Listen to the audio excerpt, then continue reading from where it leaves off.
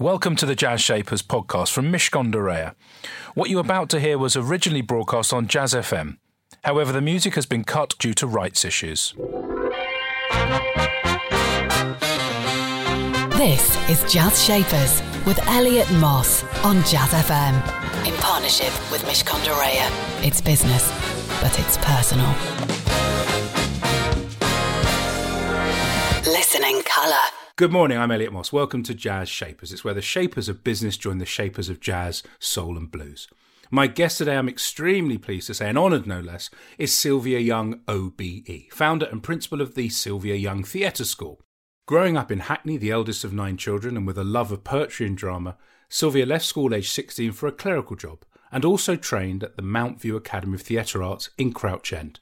She trained there with its repertoire theatre, performing and set building for new productions every few weeks. In 1972, raising funds for her daughter's primary school, Sylvia produced an old-time music hall section with the children as part of the charity show at the Theatre Royal, Stratford. As Sylvia says, everyone enjoyed it so much, the children asked me to do it again. And that's how the first group of primary school pupils was born. An evening drama club charging 10p a class to cover hall hire grew into a full-time school in 1980, with daytime use of a boys' sports club in Drury Lane. With alumni including Billy Piper, Amy Winehouse, Keely Hawes and Kareem Zeroual. I had no intention to start a business or school, Sylvia says. I just love getting the best out of the children. This is a very special Jazz Shapers edition because not only do I have my brilliant guest today, Sylvia Young OBE, the founder of Sylvia Young Theatre School, but I also have Sylvia, and you can see her thanks to the wonders of modern technology, my youngest child, Iris, who is an attendee, a student at the Sylvia Young Theatre School. So I thought before we got going properly, because Iris introduced me to you and you're in my life, I thought you should say hello to each other. So I'm just going to move the headphones onto Iris and you can have a quick chat. Hi, Sylvia. Well, hello, Iris. It's lovely to see you. I miss seeing you every Saturday morning and your news. You always give me the news of what you've been doing every week. And I do miss that. So I bet you've been busy anyhow. Yeah. Since I haven't been able to go to Sylvia Young, I've been practicing Hermione on the train. The scene when they first meet Ron and Harry Potter and the Philosopher's Stone. Has anyone seen The Turd? A boy called Neville's lost one. Oh, are you doing magic? Let's see it then. Fabulous. And you better go and finish it. Do you want to say goodbye? Yeah. Say bye-bye. Bye, Sylvia. Bye, darling. Look forward to seeing you soon. And they're an unusual beginning to a Jazz Shapers program, but we are in each other's. You're in your school because you live above the school, I believe, and I'm in my house. But here we are together. Yes. We may as well be in the same room. Lovely to see you. It's great to be here, really. Yeah, it's good. I've managed to prize you out. And as Iris introduced us, and she said, Daddy, why don't you interview Sylvia? So here we are interviewing you. You have been in this world, and your name, when I was growing up and I had friends who were at the Sylvia Young Theatre School, in the days before brands were brands, you had a brand. You created something very special. That's not what you intended to do, though, is it, as I understand? No. As I would say, like Topsy, it just grew and grew. I never really intended. It just happened bit by bit, really. From the part-time school, from the original first group. There are at least 7 of the original children in that first show in 1972. They're still great friends. They're all part of my extended family. And we still see each other when we can, of course. But we see each other very, very often and we're always in contact. So they've stayed like brothers and sisters, that little group from that very first show. It's amazing. I mean, theatre is like family, isn't it? Whenever I've been involved in the world of Amdram many years ago, the intensity of the experience leads to very, very close relationships. Just tell me a little bit about what drew you to the world of theatre and why, even at a young age, you wanted to be involved in it. Basically, I had an interest. My first performance was in the local junior library's little drama class, or little drama club.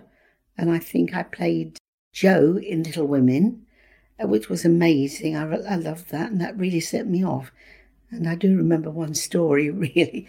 Not nowadays, but we used to have a nurse that used to come round inspecting our hair called Nitty Nora. And I found, to my horror, Well, like many kids in my class, I had nits and I was sent off to the clinic. I was petrified they were going to cut my hair because to play Joe, I got chosen for the part of Joe because of my long hair. And I really begged the nurses at this clinic, please don't cut my hair. And they said, we have no intention to, don't worry.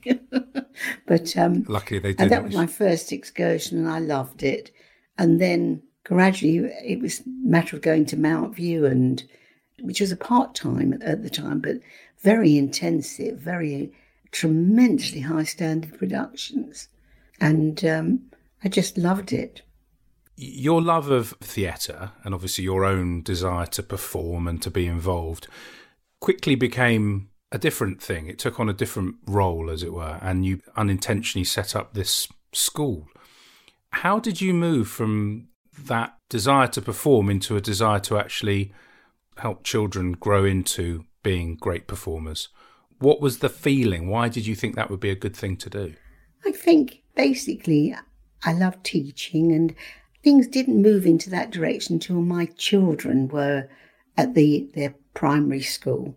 And I was asked to do things in the school holidays. They knew I had an interest in drama and had some training.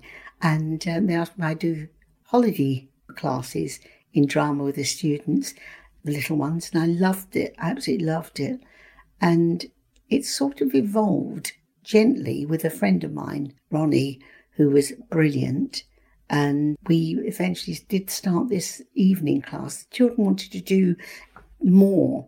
Basically, it went from the school show we did at the Theatre Royal in 1972.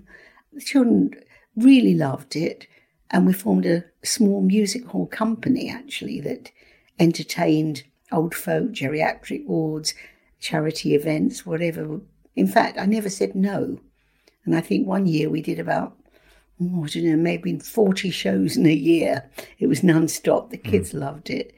And I wanted them to get more than just the little entertaining bits that they did.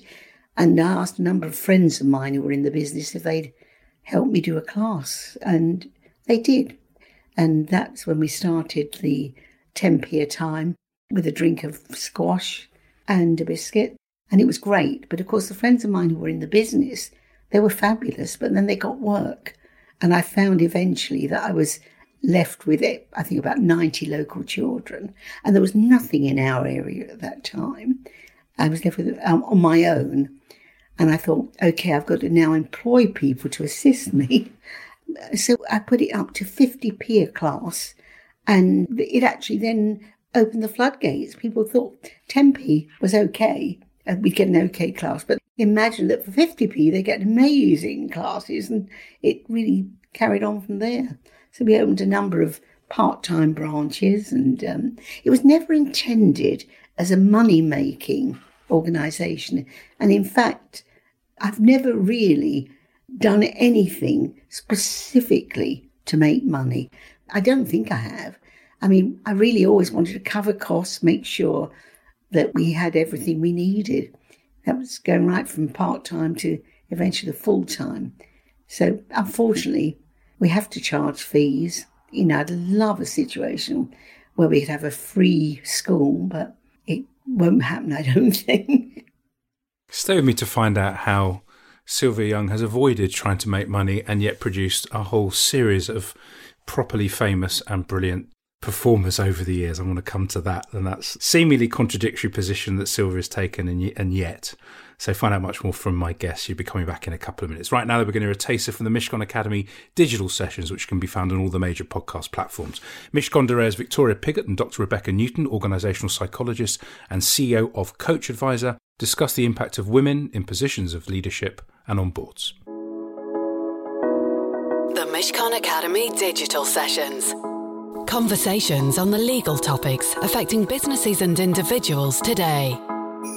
Do you think there's anything specific that we can do to prevent the impact that many women find maternity leave has on their career trajectory? Yes, and I think some organisations do this very well. There's the question of, is this about having taken maternity leave, or is this a question of having X amount of time out of the business in terms of your momentum? I'd say the pre-work that you do before maternity leave, like planning how things will work when a woman wants to come back to work and how that will work, and to be strategic about, as quickly as possible, rebuilding that momentum is important. The other thing which is important for women who are going on maternity leave, but it's also important for people around them to understand, is you don't actually know how you're going to feel about coming back to work until you're in that position and until you are deciding when to come back to work and after you've, had the baby and started maternity leave. So I just encourage organisations to make sure that this isn't just box ticking of the kind of return to work plan and things, but having meaningful conversations with women as individuals, making sure that we are as flexible as possible, clear that we are as supportive as possible, that we're excited to have them back and want to do everything that we can in order to support them as they regain momentum with their work and their business. And the other reason this is important to do is that increasingly men are taking longer periods of paternity leave as well. So this isn't just a women's issue. This is something for all parents and for other people as well. I think there's things where people want to step out and take periods of time away from their work. And, the more flexible we can be as leaders in an organisation, we're more likely to create environments where there is real mutual trust and respect, and you're likely to keep the best people or to have them come back, to have them be successful in the organisation. The Mishcon Academy Digital Sessions. To access advice for businesses that is regularly updated, please visit mishcon.com. Jazz Shapers on Jazz FM. In partnership with Mishcon de Reya. It's business, but it's personal. You can enjoy all our former Jazz Shapers and hear this very programme again on the Jazz Shapers podcast. Or if you've got a smart speaker, you can ask it to play Jazz Shapers, and there you'll find many of our recent shows. But back to today's guest, it's Sylvia Young, founder and principal of Sylvia Young Theatre School. So, as you were talking there, you were saying, I never meant to make the money, but you've got to cover the costs and stuff. How did you take the squash and biscuits and 50p ethos and create such a high level of professionalism and of standards, which have really created a generation and ongoing generations of really brilliant performers? I mean, I mentioned in the introduction Amy Winehouse, to name but one. Extraordinary standards. You're a gentle person. You're a teacher. You don't seem to be the, you watch the films where you've got teachers cracking the whip. How have you produced this incredible talent? I wish there was an easy answer. I think it's really to offer them the best that you possibly can and to encourage them and to keep their feet on the ground. I do always tell our students there's talent everywhere and you have to just keep on training and working at it. I know I've got this policy that I don't do things just to make money. And obviously you do need finance to support, but you just have to offer them the best you can. And as you've got bigger, Sylvia, and as you said, it was a small class, and then it was a few more, and then it was a few more. As you've got bigger, how have you managed to retain that sense of family which you loved when you came into the business? I think it has to be a family. Everyone has to be treated correctly, and I don't think I've ever had any illusions of grandeur. In fact, it surprises me a tremendous amount when people know who I am. I still haven't got used to that. And I think it's treating everyone the same is very, very important. Whoever they are, they're all part of our company, our organisation, they all should be treated the same. And well, having said that, obviously I can't pay them the same, but it's just, I want them to be comfortable with me. I want the children to be comfortable and happy with their teachers, and the teachers to be happy with the school. Everyone has to be happy, really. And I can't say we've always achieved that, because there's always going to be people that it may not suit in some way. But that's the aim, really. And your own kids, obviously, people in the know will know that one of your daughters is Frances Ruffell, Tony Award winner, and your other daughter, Alison, who's a theatrical agent. Having performers in the family, and indeed I think Frances' daughter is, you've got 4 grandchildren, one of them is someone who some people may have heard of, called Eliza Doolittle. Even me at the ripe old age of 50 knows who Eliza is. Indeed, I had the pleasure of meeting her very briefly a few years ago. What's it like having such fabulous performers literally in the blood? What does that make you feel like? I mean, it's sort of a relief in a way. In fact, this happens with any of the students that are successful. It's rather a relief that they've gone into the business and they're doing well. And Alison did start off acting, and she did amazing work at the RSC, etc. Didn't work out for her. She became an agent. And now actually she helps me run the school, which is something I didn't think she'd ever do, which is absolutely wonderful for me. But Frances, I felt, was always going to be a performer, and she still is, still working. Still working. Yeah. If she's still working, then it's all still working. Stay with me for much more of my business. In fact, she's, at this very moment, she's upstairs in a studio with Sadie Frost doing, they have some sort of new style, I don't know quite what it is, but it's yoga. And they've got all sorts of things going on upstairs in that studio. Well, there you go. An exclusive, a world exclusive, that Sadie Frost and Frances Ruffell are doing yoga right now. You are in a leadership position, Sylvia, and you may be the unintentional leader and the unintentional founder, but how do you combine the big administrative role that you have to play overseeing a functioning school with hundreds of students at any one time and millions of moving pieces, along with ensuring that the kids are looked after and that they're also getting the right training, that the quality of what they're receiving is still cutting edge? I think the important thing is to have good people around you. And majority of my staff have been with me for many, many years. There's continuity. I know they can give their best to the students. In fact, a number of our teachers are actually ex-students, which is, it always gives me a thrill. But mainly I interfere in everything. That's the most important thing. I like to know what's going on.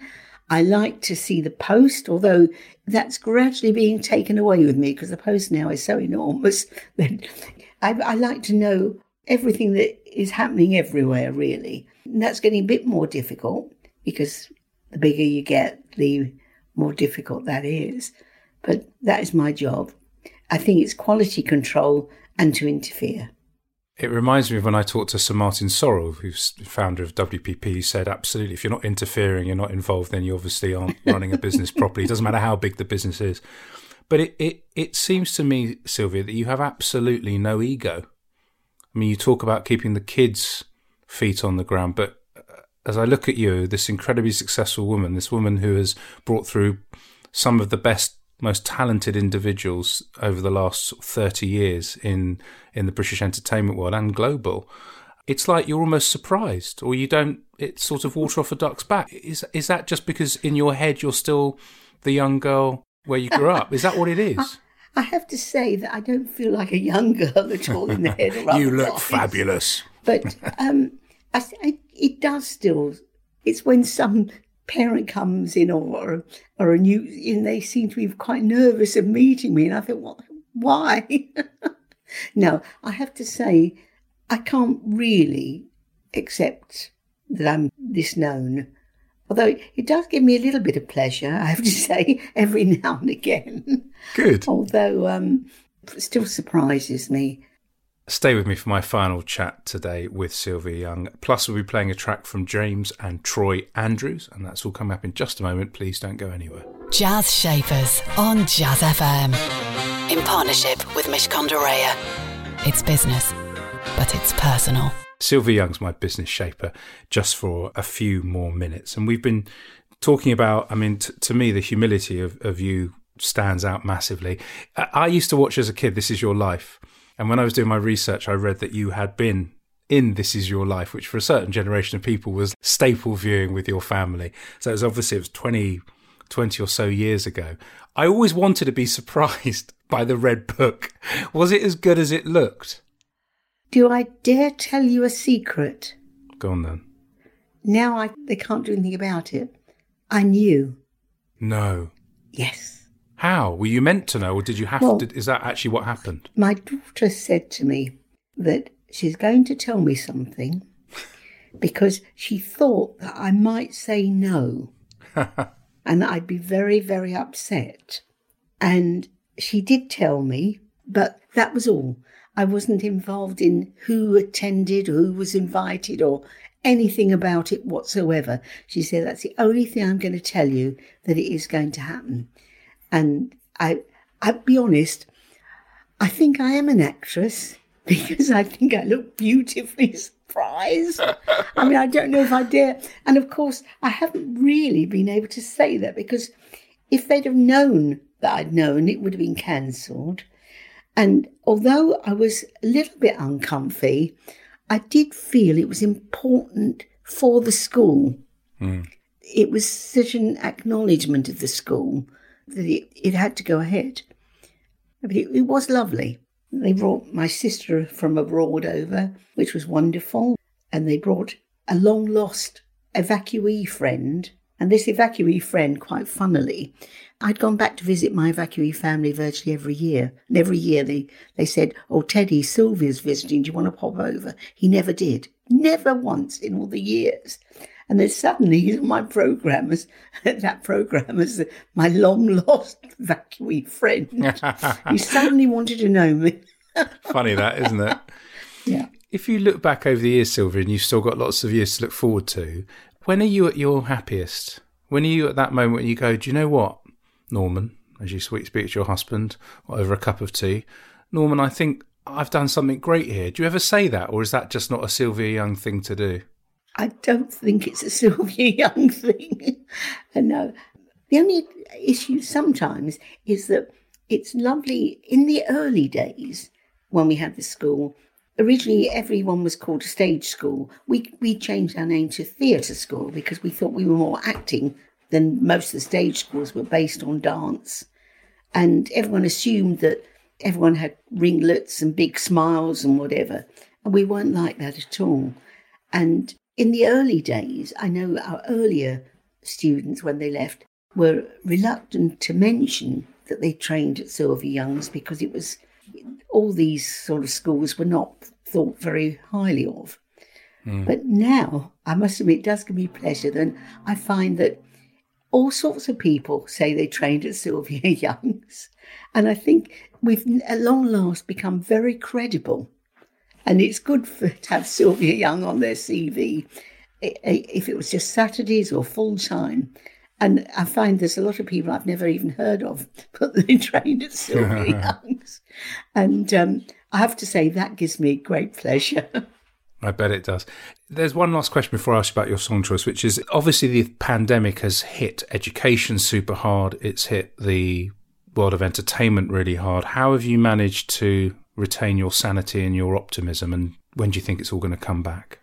I think everyone's having difficulty retaining their sanity and optimism. We can only hope that everything will get better. It has to.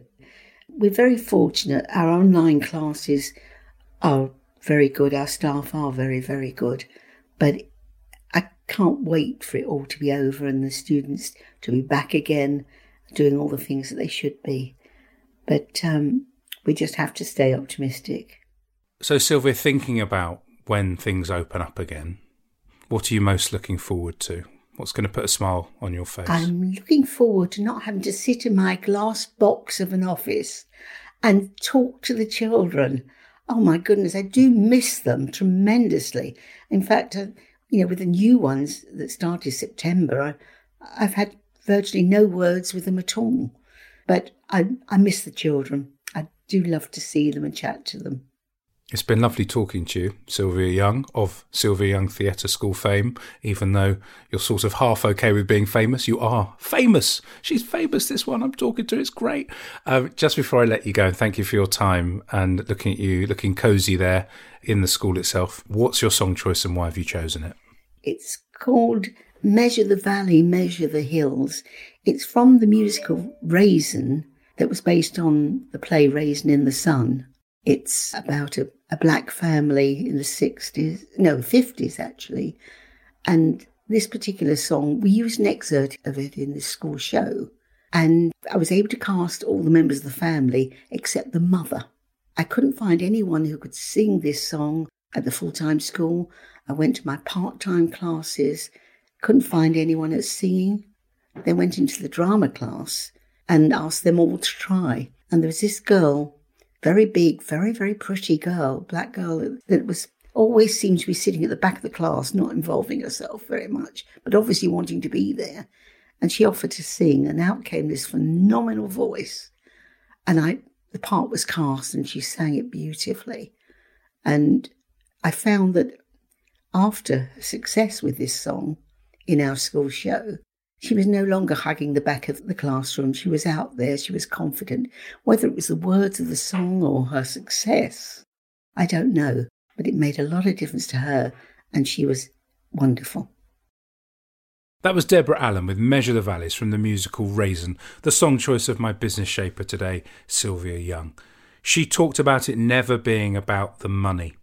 She talked about the fact that she wants to treat everyone the same, that for all those students that have come through, however famous they become, they must keep their feet on the ground. And most importantly, and above everything else, she wanted to be part of and create a sense of family. Really lovely stuff. That's it from me and Jazz Shapers. Have a lovely, safe weekend. Jazz Shapers on Jazz FM.